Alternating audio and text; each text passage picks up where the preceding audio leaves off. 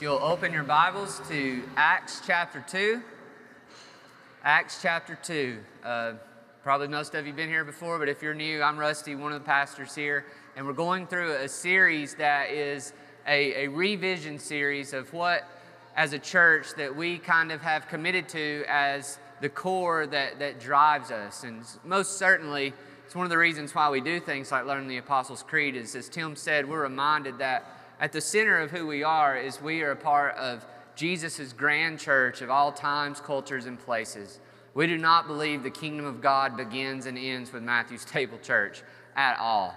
We know that the church of Jesus, he has said that the gates of hell will not prevail against it. This church could come and go, and the kingdom of God would be secure. And we put our hope in that. And at the center of our hope in that is the good news of the kingdom. But we also, as a church, have some things we do that help us live that out together. And so many weeks here, I've just went back to this analogy that was taken from someone else, that if the juice is the gospel, well, the gospel is held by a cup, by a glass. And various local churches have different containers, different glasses, you might say, that hold that. So the main thing is the juice. The main thing is the gospel. Every week we want to be coming back to that. But we also are taking just this series to talk about what is the glass as a church that we've said we think will help us carry that gospel into people's lives so that they partake in the fullness of who Jesus is. We have a way that helps us remember this of 1, 2, 3, 4, 5, 6. And so we're going through that in the sermon series. And so the first one is we have one mission. That is to make the real Jesus known to the broken, burnout, and the bored. 2 motivations we talk about. Instead of guilt, shame, or fear, we want to motivate one another with the power of the gospel, the propositional truths that we have been saved or being saved and will be saved, and by the purpose of the gospel, that we're a part of a bigger story that begun in Genesis will wrap up and really roll over into all eternity at the end of Revelation. We have 3 callings that we want to remind one another to live into. The great mandate that teaches us that all of life is worship. All of work is worship. But also the great command to love God with all our heart, soul, mind, and strength, to love our neighbor as ourselves, and the great commission. And then out of that, we moved last week into our 4 identities. Disciples, it's the first one we talked about last week, and this week we'll talk about family, servant, and missionaries, and how those come together in what we call our missional communities. So if you would stand with me this morning, we're going to read from Acts chapter 2 and then go back to the Great Commission. We stand just to acknowledge physically with our bodies that we are hearing the word of God. So Acts chapter 2, we'll begin in verse 36. Let all the house of Israel therefore know for certain that God has made him both Lord and Christ, this Jesus whom you crucified. Now when they heard this, they were cut to the heart and said to Peter and the rest of the apostles, Brothers, what shall we do? And Peter said to them, Repent and be baptized, every one of you, in the name of Jesus Christ, for the forgiveness of your sins, and you will receive the gift of the Holy Spirit. For the promise is for you and for your children and for all who are far off, everyone whom the Lord our God calls to himself. And with many other words he bore witness and continued to exhort them, saying, Save yourselves from this crooked generation. So those who received his word were baptized, and they were added that day about 3,000 souls. And they devoted themselves to the apostles' teaching and the fellowship, to the breaking of bread and the prayers. And awe came upon every soul, and many wonders and signs were being done through the apostles. And all who believed were together and had all things in common. And they were selling their possessions and belongings and distributing the proceeds to all as any had need. And day by day, attending the temple together and breaking bread in their homes, they received their food with glad and generous hearts, praising God and having favor with all the people. And the Lord added to their number day by day those who were being saved. And we hear this great commission from which that life flows out of in Matthew chapter 28. And Jesus came and said to them, "All authority in heaven and on earth has been given to me. Go therefore and make disciples of all nations, baptizing them in the name of the Father and of the Son and of the Holy Spirit, teaching them to observe all that I have commanded you. And behold, I am with you always to the end of the age." You may be seated. This is the word of the Lord. Father, we thank you that your word is truth. And we ask you today to sanctify us, your people, to set us apart by your truth. We thank you, Jesus, that you prayed for us, that we would know you, and that we would get to join you in the great mission of making God known. We pray today that you would help us, Holy Spirit. You would open our eyes to behold the wonderful things of your law. We pray that you would lead us to Jesus again, that you would help us to follow him in all the stuff of our everyday lives. And we ask this in Jesus' name. Amen. Well, Veterans Day is this week, and so thank you for anyone who served. And also it reminds me of my dad who was in the Army, but my grandparents, my grandfather was a prisoner of war for 19 months in Germany. One of his brothers died in the Battle of the Bulge, and 4 or 5 of his other brothers were also enlisted. They were all in it together, almost like a Saving Private Ryan sort of situation. And so I grew up with a lot of watching military-type movies. And I can't remember which particular movie it was, but I remembered one thing. It was probably really great for a young child to be watching, was a movie where somebody had been captured and he was being interrogated. And they were trying to get him to give in, to give up, to make him know how lonely he was, how nobody was coming for him. And I remember as best that I can this scene of he still had his dog tags, and he was holding on to those dog tags. And what he started to do so that they couldn't break him is he started to recite his name. Then he would recite whatever level of office he had and the larger company that he was a part of. And he would just repeat that. Whenever they would try to get any information out of him, he would just continue to repeat his identity. Not just his identity as an individual. He would say his name, and I can't remember, I was like, private, first class, right? He's saying his rank, he's saying his name, and then he would say the larger company that he was a part of.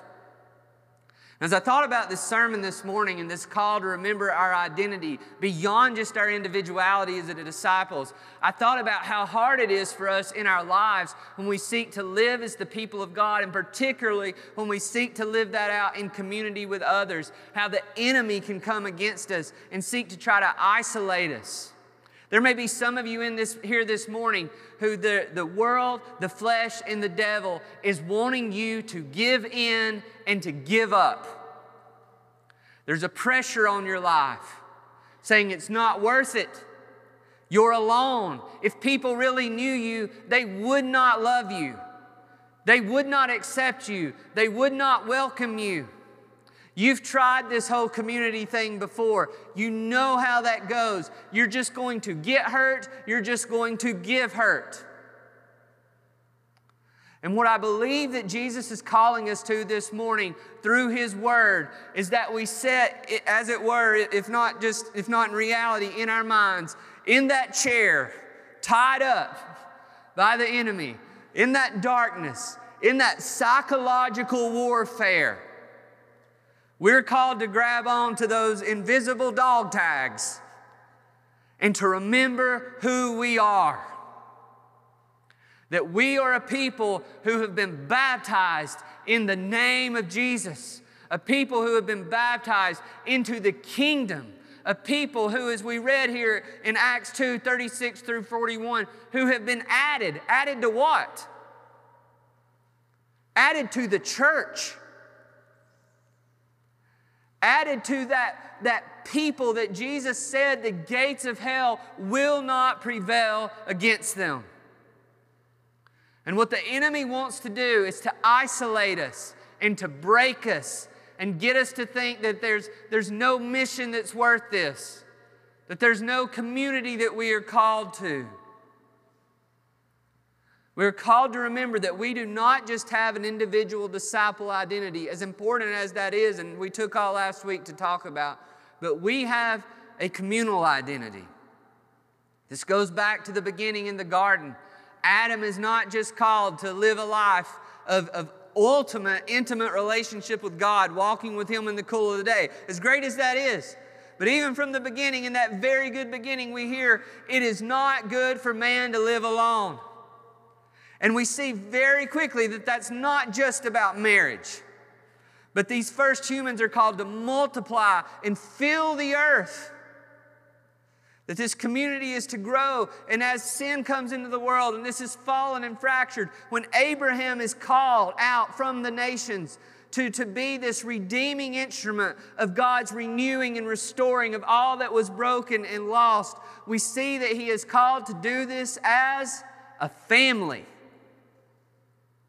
And not just a family that would only be about serving their own needs, but in Genesis 12, he's called to be a family that would bless the nations. If you've missed it before, Abraham in so many ways is just giving a renewal of that promise, that calling, that covenant that was given to Adam. Abraham, now you go and multiply. Now I will make you a great nation. I will make your children great. I will make you this so that you are a blessing to the nations. Israel, we might say, was the first missional community. They were called to live as a people committed to the blessing of their neighbors and the nations. That had a very different form in the Old Covenant than it does now in the New. But it was the seed of something that Jesus would come. So there's no surprise when we read this Great Commission that what we find in it is even a renewal of that Abrahamic covenant. Jesus says, now all authority has been given to me. Now you go, just as Abraham was called to have this family that goes and blesses the nations, now you're called to go and live as this family that makes disciples of all the nations. Matthew chapter 1:1, Jesus, the son of David, the son of Abraham. The bookends of that great book of Matthew tell us this is what God wants us to be as His people and to remember who we are. So when we talk about missional communities, and we say things like a missional community is not merely a Bible study, not merely a social service group, not merely a group to encourage one another, not simply a small group where we go to learn or go deeper or have community. We're not saying that we don't do those things. Don't get that twisted. We do all of those things. But what we want to emphasize is we're called to be a family who lives to be a blessing to other people. We're called to take up the torch of this calling that Jesus gave Adam, that Jesus gave Abraham, that Jesus gave His disciples, that's what it means to be the church, that's what it means to be baptized in the name of the Father, in the name of the Son, and in the name of the Holy Spirit, that we go out in these baptismal identities. And I wish that I had time this morning to go and connect you with how so many faith traditions speak so in such theologically and biblically robust ways about how important it is that we understand our Trinitarian identity that we have in this baptism in the name of the Father, Son, and the Holy Spirit. But I just want to say that to you, and you can go study that on your own, is we've not just pulled this out of the air. So a lot of you guys know we're a part of a larger family of churches called the Soma family of churches. And we've learned a lot from them. But this is not like a Soma thing. Right? A discipleship identity in the baptism. This is not like something that's just like, hey, this is a model. This is something that's rooted in a grand story. Now, it might look different ways. The cup might look different for how that's fleshed out. But what I want us to see is that the gospel vehicle rooted from Genesis to Revelation is that God's people would carry this mission forward and they would do it together as a people who've committed to bless others. That's what we're talking about. That's what we mean when we say being a family of servant missionaries. So when we're pressured by the enemy, the world, the flesh, the devil, to say who we are doesn't matter, what we're doing doesn't matter, what is the point? Then we're called to remember that in the name of the Father and the Son and the Holy Spirit, we have been baptized, we have been anointed, we have been called to be this people together. This is who we are. So we're going to go through this in this text today and flesh this out, connecting to the Great Commission in Acts 2. Like I've said in this series, this might not seem as expositional as some of you are used to, but another way we want to do in this series is touching on some tools we use in our culture. So here's a few things we're going to use this morning that are good for you to know, especially if you're new, and good for you to be reminded of if you're not. As we talk about these four main questions. Okay, so who is God? What has God done in Jesus, or what is the gospel? Who am I, or who are we? And what should I do? That's very important in the life of our church, right? We've said this from the beginning. And whether you ever come back to our church again, I just want to tell you, those are really good questions to use to study the Bible. It's a really good question to use to study the world, to listen to music, to watch movies, to think about your own story in your life is, hey, who is God in this story? What's He like? What has God done in Jesus? How does this point me to the gospel? Who am I? What does this say about my identity? Or who are we? What does that say about who we are together? And now, if I really believe that, what would look different in my life? What would change? And then we're going to talk about 4 H's. Like we usually just talk about 3, but 4H. Some of you remember what that is. But anyway, head. So how does this affect my thinking? Loving the Lord our God with all my mind, right? Our heart, our desires, our emotions, our expectations. Hands, obedience, putting it to action, prayer, purpose. And then the other H I'm just going to say is help. And I'll get to you to how do I need other people to help me do that? And then, we've not talked about this in a long time, we're going to talk about these D's, the letter D, and that is distant. So where am I out in relation to this life that Jesus is calling me to? Am I distant? Am I deepening? Am I being developed? Or am I being deployed? All right, so we're going to come back to those, but I want to give you that framework, those kind of hooks to hang these things on. The first thing we see here in this text that we're going to underline is baptized in the name of the Father, we are family. So if we were to go to this Great Commission text, you're baptized in the name of the Father. What does that say about who God is? Well, that's easy, right? It tells us in the text. He's our Father.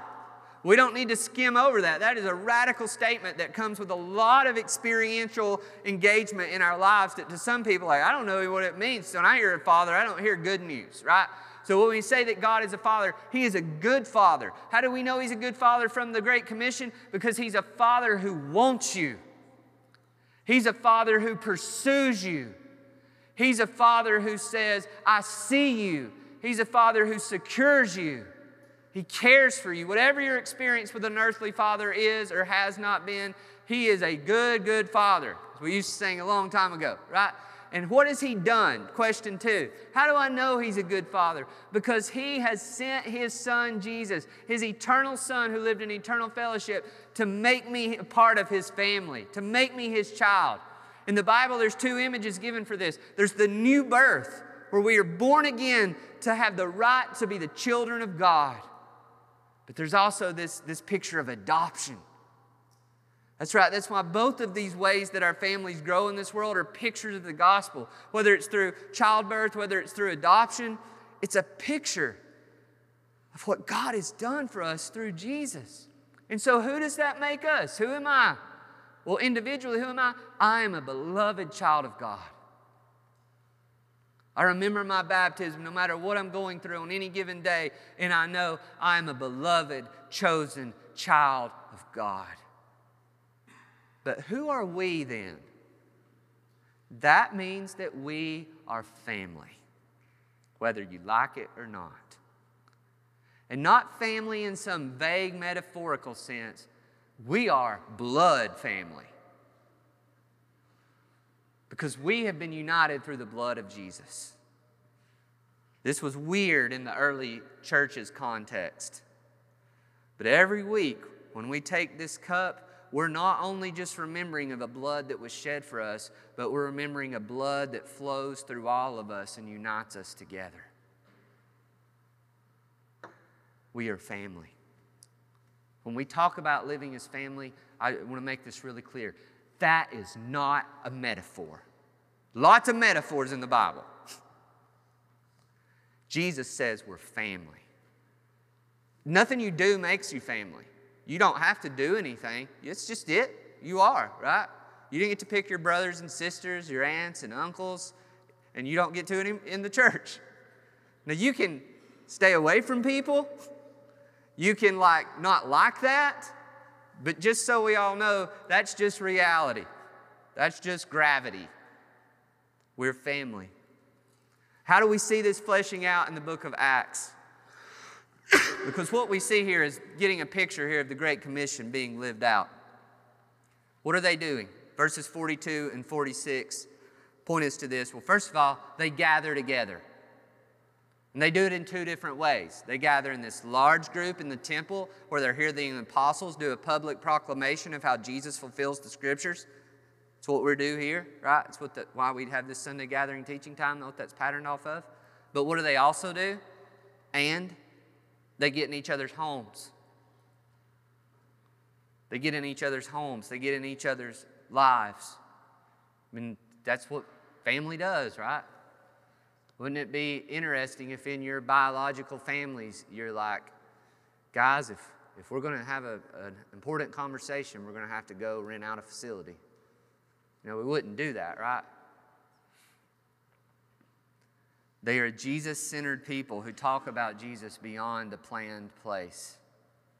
That's one of the things that really drew me into this vision of what it means to be the type of church that we aspire to be, is when people talk about Jesus in relationships where they're not being led by a professional Christian.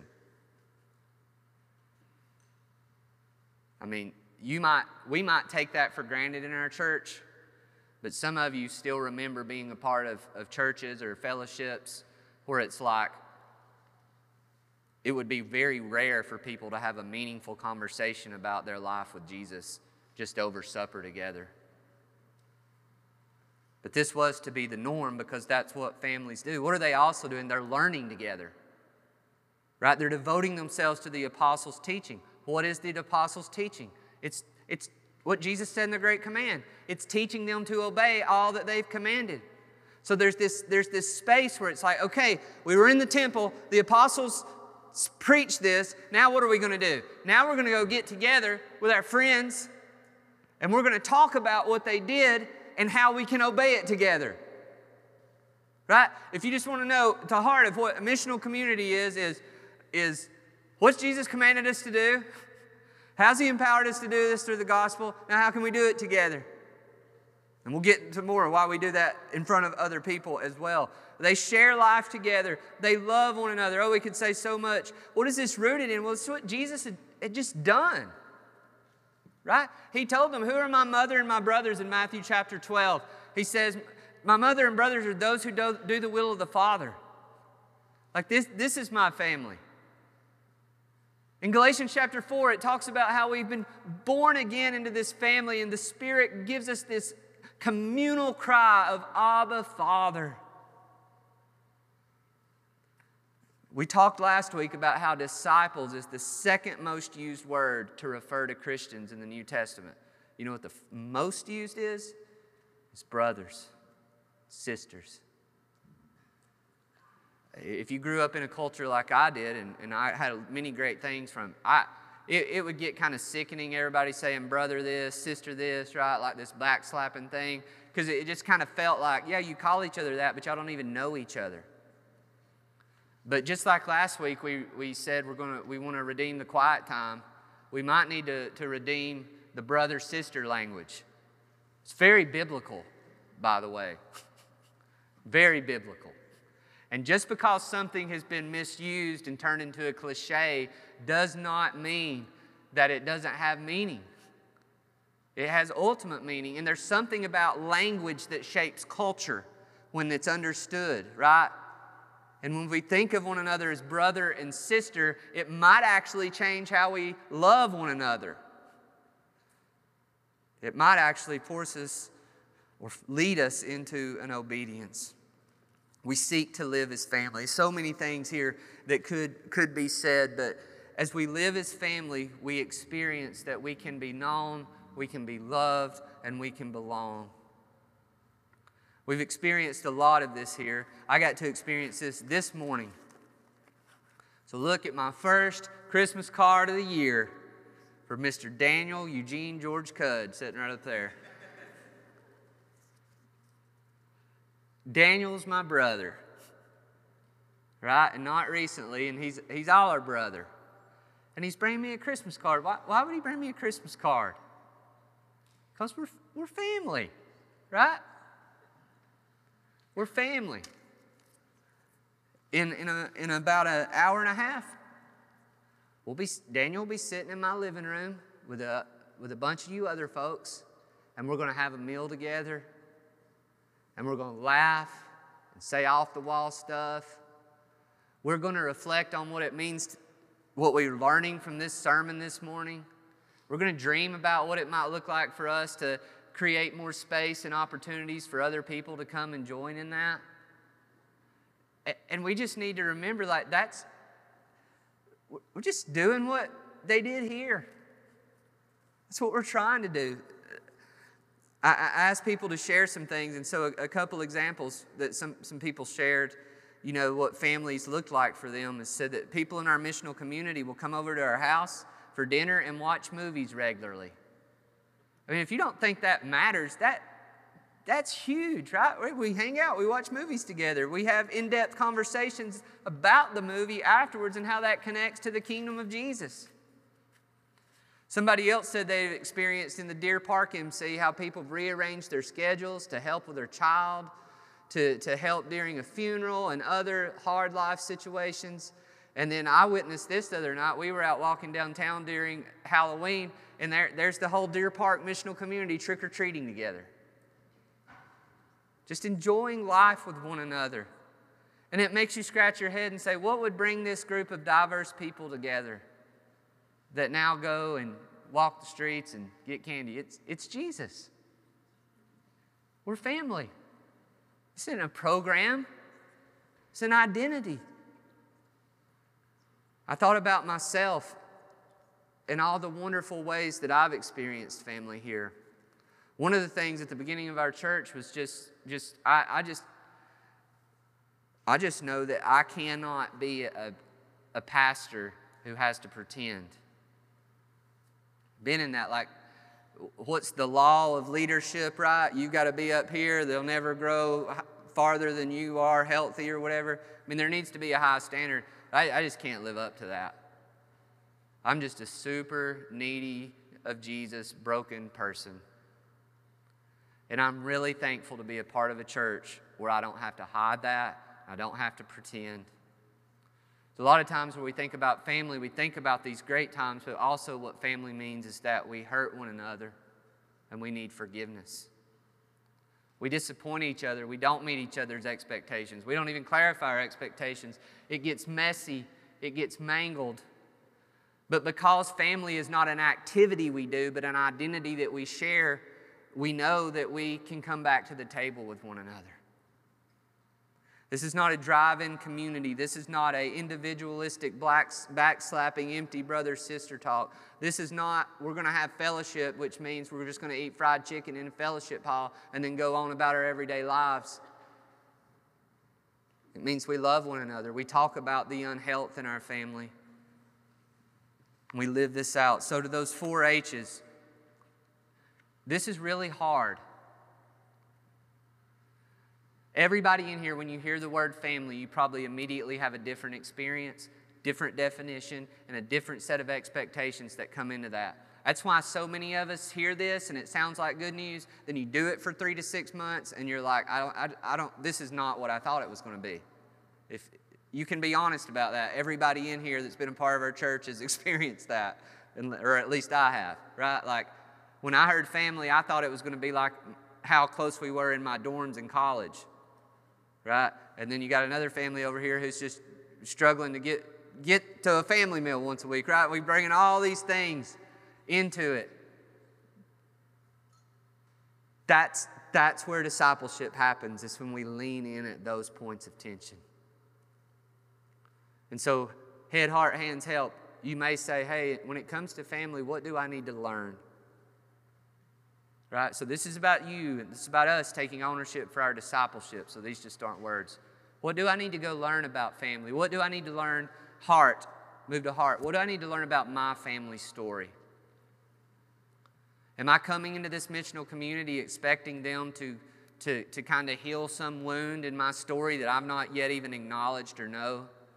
Am I bringing a set of expectations that I'm not even sharing or stating with anybody, and maybe I don't even know what they are? Am I bringing idols into this space of control, of approval, of performance, of comfort? And then hands. What do I need to do to actually live as family? It's easy for us to show up and live in missional community life and say, that's not really family. But the question that comes back to us is, what am I doing in obedience to Jesus to live as family? We're a church that believes in the priesthood. This is not a leadership top-down, like, hey, I'm here, you give me a family experience. Right? We want to have leadership, but part of that is you saying, I'm showing up as family. So what does that mean I'm going to do in obedience to Jesus? What are the one another's am I going to practice? And then the fourth H is help. So if you're like, I don't know, then ask for help. Right? Be humble. Come to one of your pastors. Come to your missional community leader. Come to somebody else that's been around a little while longer and say, I really need help. This does not feel like family to me. I don't know where I fit. Help me. Right? That's the first step before criticism, is help me understand and help me live into this. And then to those D's, just very quickly, is you need to locate yourself when it comes to where you are in this family identity, or you'll just become disillusioned and drift. So you need to just do some honest work and say, right now, in relationship to the family of God, whether you're in a missional community or not, I know many of you can't do that. We still love you, right? But in your relationship to whatever intentional community that you're in following Jesus, am I distant to that? If you are, maybe a step for you would be to step into the life of a missional community. But maybe you're in one, and if you were honest, you're just kind of holding yourself back. You're distant. You need to ask the Spirit, what's the step that I need to take to come closer? And Jesus is very patient with you, right? This is not cookie cutter.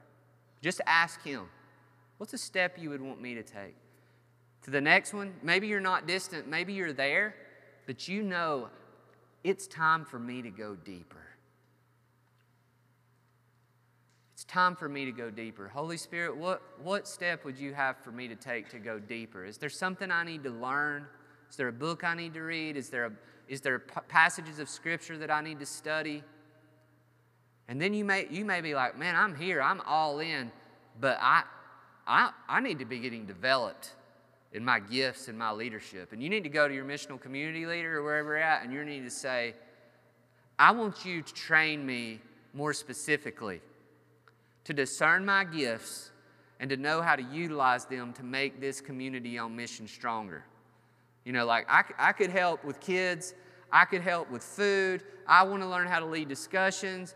I want to know how to talk to people who are strangers. I want to know how to have small talk with people, like development. And then the last one, deploy. You may be saying, I want to lead a missional community. Right, but I really need help in this family aspect because people get on my nerves after a while, or I don't know how to handle family conflict, right? And you say, well, hey, we can train you to do that and help you get a team of people around you so to do that in a healthy way. All right, we got to move on. So that's family. Next is servants. They live as their disciples as servants. So not just baptized in the name of the Father, but baptized in the name of the Son. When we think about the Son, particularly in the Gospel of Matthew, there's these deep connections to this theology of the servant king in the book of Isaiah. Right? In the backdrop of Jesus is the one who comes and who would be crushed for our iniquities, who would give us life out of his death. He's called the servant of the Lord. And we don't have time, but if you study the Gospel of Matthew, you see it's deeply rooted in this Isaianic background. Servant. This is why Jesus comes and he says, I did not come to be served, but to serve. That a piece of that is practical, but a piece of that is also positional. He is the servant king. So that's our question. Who is God? In Jesus, he is the servant king. What has he done? When he said, I did not come to be served, but to serve, it follows with this line, that I might give my life as a ransom for many. His service is sacrificial. His service is sacrificial to the world. He gives his life so that people would be saved, so that people would be served. But what does that make us then if we're baptized in the name of the servant king? Through our union with Jesus, we are now servants. Jesus washed his disciples' feet and he said, if I do this to you, you do this for one another. Jesus says in Matthew chapter 25, he tells this story of the parable of the sheep and the goats, and he says, remember when you served that person? Remember when that person who didn't have food, you gave them food? That person in prison, you visited them? That person who needed this? And they're like, no, we don't remember that. And what does he say? Inasmuch as you did to the least of these, you did unto me. This is who you are, baptized into my name. This is why in Philippians chapter 2, Paul's saying the same thing. He's challenging the church to be humble and to serve one another. And he says, why would you do this? He says, have this mind in you that was in Christ Jesus, that though he was in the form of God, did not count equality with God as a thing to be grasped, but humbled himself, taking the form of a servant. We could go to 1 Peter 2. There's so many things throughout the New Testament. But we are called to be servants, to serve one another and to serve the least, the last, the lonely, the lost, the broken, the burnout, the bored, all these things that we think about. This is what we get. Why am I here? The dog tag. Servant. Servant. This is why over these years it's been such a beautiful thing to see so many of us help one another move, right? Many of you here, we did a raise of hands. Hey, who's moved houses in here and had people help them move, right? I already see hands and I didn't ask, but there's a whole bunch, right? I'm one of them, right? Moving stinks, right? But we help each other move. We serve one another. We can do a raise of hand. Who's watched somebody else's kids? Who's invited somebody over for a meal? We just need to celebrate these things, right? That matters. We've mowed so many people's yards. There's some people, not just even that are here and would not regularly be, but through our common missions and our missional communities, I mean, we could name a couple elderly ladies who we've moved several times, right? And I need to be careful what I say, but there's consequences for some of that sometimes that are hard. It's sacrificial service, right? We as American Christians, we like to take the sacrifice out of sacrifice. Sacrifices hurt. Sacrifices cost. It's the Magnolia MC, watching kids for professors on campus who I assume this afternoon will be frantically running around making coffee for other students. Why? So that they can have a little respite in their week, right? So that they can be served and loved. It's our sports MC going and picking up trash at a golf course when they could just be sitting at home, or doing a trunk or treat for students. It's Deer Park, helping divorced families meet up and do child care, having a coffee bar, partnering together to walk kids to school together. And on and on and on. It's pitching in and getting an addict all the furniture they need so that they can get off the streets. It's giving of our finances. It's buying gas and groceries and temporary hotel rooms. It's me driving up the road and I would never know it. And it's seeing a person in our church taking an elderly person to go get their prescriptions filled over and over again. And nobody would know it if it was like, why were you there?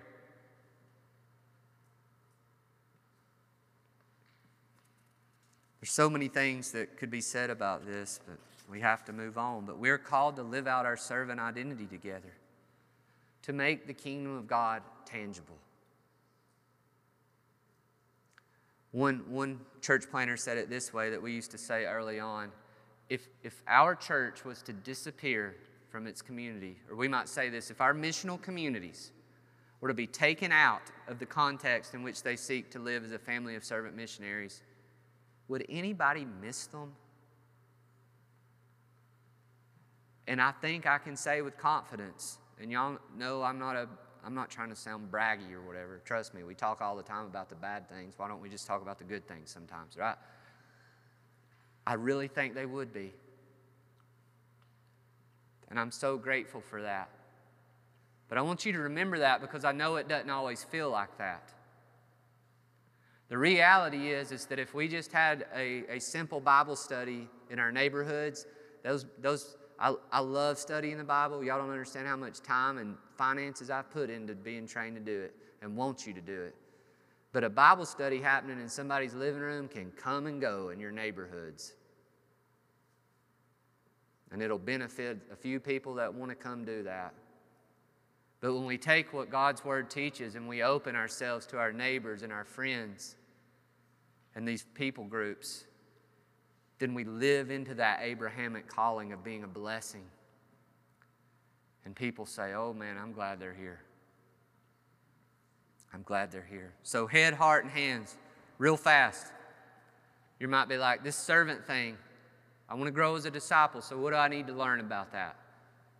You might just go today and you say, Matthew 25, parable of sheep and goats. I'm going to study that and ask, Jesus, what do you want me to do? In your heart, service, just like community, is one of those things everybody wants to do until you do it. So in your heart, what idols are keeping you from serving people? Or what maybe wounds are keeping you from serving people? Where do you need healing? Where do you need forgiveness? Hands. What's a practical, tangible act of service I could do this week for somebody in my community or somebody who is yet to come into the family of God? And then back to help. Maybe you just lost. I don't know. Ask somebody. You'll notice the people who really are gifted at this, right? There's actually a spiritual gift of serving. Ask them to help you, right? That may not be your gift, but it's also a part of your identity. So say, help me. Like, I don't think like you do. You seem to notice how, there's always that person who knows everybody's birthdays. That's a great gift, right? And you're like, I don't even remember my kids' birthdays or whatever, or my friends' birthdays, or I might forget my own birthday, right? You might go to that person and say, hey, help me. Will you remind me when it's people's birthdays? And I'm going to sacrifice some time and send them a text and tell them happy birthday. Go to Daniel and say, help me remember Christmas cards. And then you can do the same thing with those 4 Ds. When it comes to my servant identity, am I distant? Like, am I just staying away from that? Or is there a way that I need to deepen my engagement through our missional community? Do I need to develop? Like, how am I serving? So if you're a part of this church or whether you're not, a tangible act of obedience is in your missional community is just say, how can I serve in a practical way? You might want to serve this Sunday gathering. You might say, I'd be a greeter at the door. I would help put out chairs. I would work in children's ministry. I got a gift to sing or play an instrument. Whatever it is. But don't just leave it there. Think as you go into your workplace, how can I serve in your dorm room, in your suite, in your home, right? Don't be the pro-church servant who comes home and throws your feet up in the house, right? It's your identity. Lastly, missionaries. We're baptized in the name of the Spirit. Now, how do we get to missionaries? I want you to see here that this is not just like forcing some kind of thing, eisegesis, onto the text. From the very beginning of the story, what do we see? The Spirit of God is hovering over the face of the waters. The Spirit of God is not a force, is not an energy. The Spirit of God is an eternal person of our triune God. But He acts in a creative way that extends the blessing of who our triune God is into visibility, into action. It says, Jesus said, the wind blows and you don't know where it's coming from. You can't see it, but you can see it. You see its effects. It's the Spirit of God that comes upon people in the Old Testament and moves them into action. The judges, the prophets, the kings. And it's the Spirit of God. Go study the book of Luke. What has God done in Jesus that empowers all of the ministry of Jesus? The Spirit that leads Him into the wilderness. The Spirit that empowers Him in healing. The Spirit of God, He says, the Spirit of the Lord is upon me that I might proclaim the good news. And what has God done through this Spirit? Through Jesus, He has brought us the good news. He has went to the cross. He has died for our sins. He has risen to give us new life. This is why in the book of Acts, before this, what we read today, Jesus says, wait for the Spirit, because when the Spirit comes upon you, what will you be? You will be my witnesses. Baptized in the name of the Spirit, we are witnesses. If missionary feels like a word too far for you, or you think it kind of in some ways demeans or denigrates foreign missions, then just put the word witnesses in there. Or go to 2 Corinthians chapter 5 and put the word ambassadors in there. Because Paul says there, we who have been reconciled have been given a ministry of reconciliation as those who are new creations. And how are we made new creations? Through the Spirit. Through His regenerating, sanctifying, setting apart work. So who does this say that we are? We are missionaries. We are the sent people of God. Jesus says to those first disciples, and I believe wants us to hear these words in John 21, as the Father has sent me, so send I you. And what's the next verse?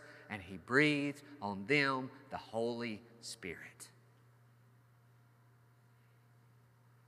In Acts chapter 8, this is why when persecution comes upon the church and the church is forced out of Jerusalem, it says all the church was scattered except the apostles. And guess what happened? The church grew like wildfire without the apostles. How did that happen? They took away their public proclamation in the temple, and the church grew like wildfire. Why? Because they embraced that they were a people indwelt and sent with the Holy Spirit. And they didn't need professional Peter there to do his thing, although that was good. They knew that, as Peter says in 1 Peter, they were a royal priesthood sent to proclaim the excellencies of His mercy to the world. This is what Jesus modeled for them in Matthew chapter 9, why our church is called Matthew's Table, that we can call our friends together, our neighbors, the nations, to a table and have space for them to see our family identity and our servant identity, creating space for others who may belong in that space before they believe. But it gives us that missionary context that we might proclaim. The gospel has to be shared. We know the spirit of the old phrase, share the gospel if necessary, use words, right? We get the spirit of that. That's why we think serving's so important. So I'm not hating on that. But you got to proclaim. It's got to have words. The gospel is a message. It's good news that there's forgiveness, healing, and deliverance through the finished work of Jesus, that you can be freed from everything that you could not be freed. Again, we've experienced this. All our stories don't end in the ways that we'd hoped they would. But one beautiful, beautiful thing was one young man that we were able to love in our church. He was living in the woods with a Home Depot bucket for a bathroom. Before long, through coming to our family meals, he became literally almost a part of our family, living with us for some 9 months. And many of you helped us love this guy. And it was a love where the gospel was shown, proclaimed in many ways, and we were blessed to be able to baptize him and to see him at least for that season, and we're trusting for more, to experience what it means to be a part of a family that is a part of a bigger mission than anything this world could offer. Someone in Deer Park shared that they've experienced these deep friendships where the gospel has been shared to other people who are not treated as projects, but as friends. And it breaks your heart when your friends leave or move, but you love them as friends. In Magnolia, just recently, right, again, a big part of how we do this is in these spaces that we create through our missional communities is we learn to share our stories with Jesus as the hero, and we share it. And I know just last week, 2 people did that in the Magnolia MC. And it's a way that we not only hear the gospel to one another, but we can bring our friends and neighbors and they can hear it in that context. And then we learn how to go and do that in our neighborhoods, in our workplaces, and in our everyday lives. We live out our missionary identity together, but it's not a drive-by mission. It's not a service project. It's these words we've used and continue to use that we feel like we see in the Gospels, in the book of Acts, is we want to be a faithful presence somewhere. We want to be, as we said, the short-term mission trip that never ends. Right? We're not there to just do something and leave. We're going to keep showing up. And that's where it gets hard. Because it moves way beyond the photo op, way beyond the exchange of a decision. It's like, no, we're going to proclaim the gospel together in our lives. We have to be present to be missionaries. We have to be prayerful.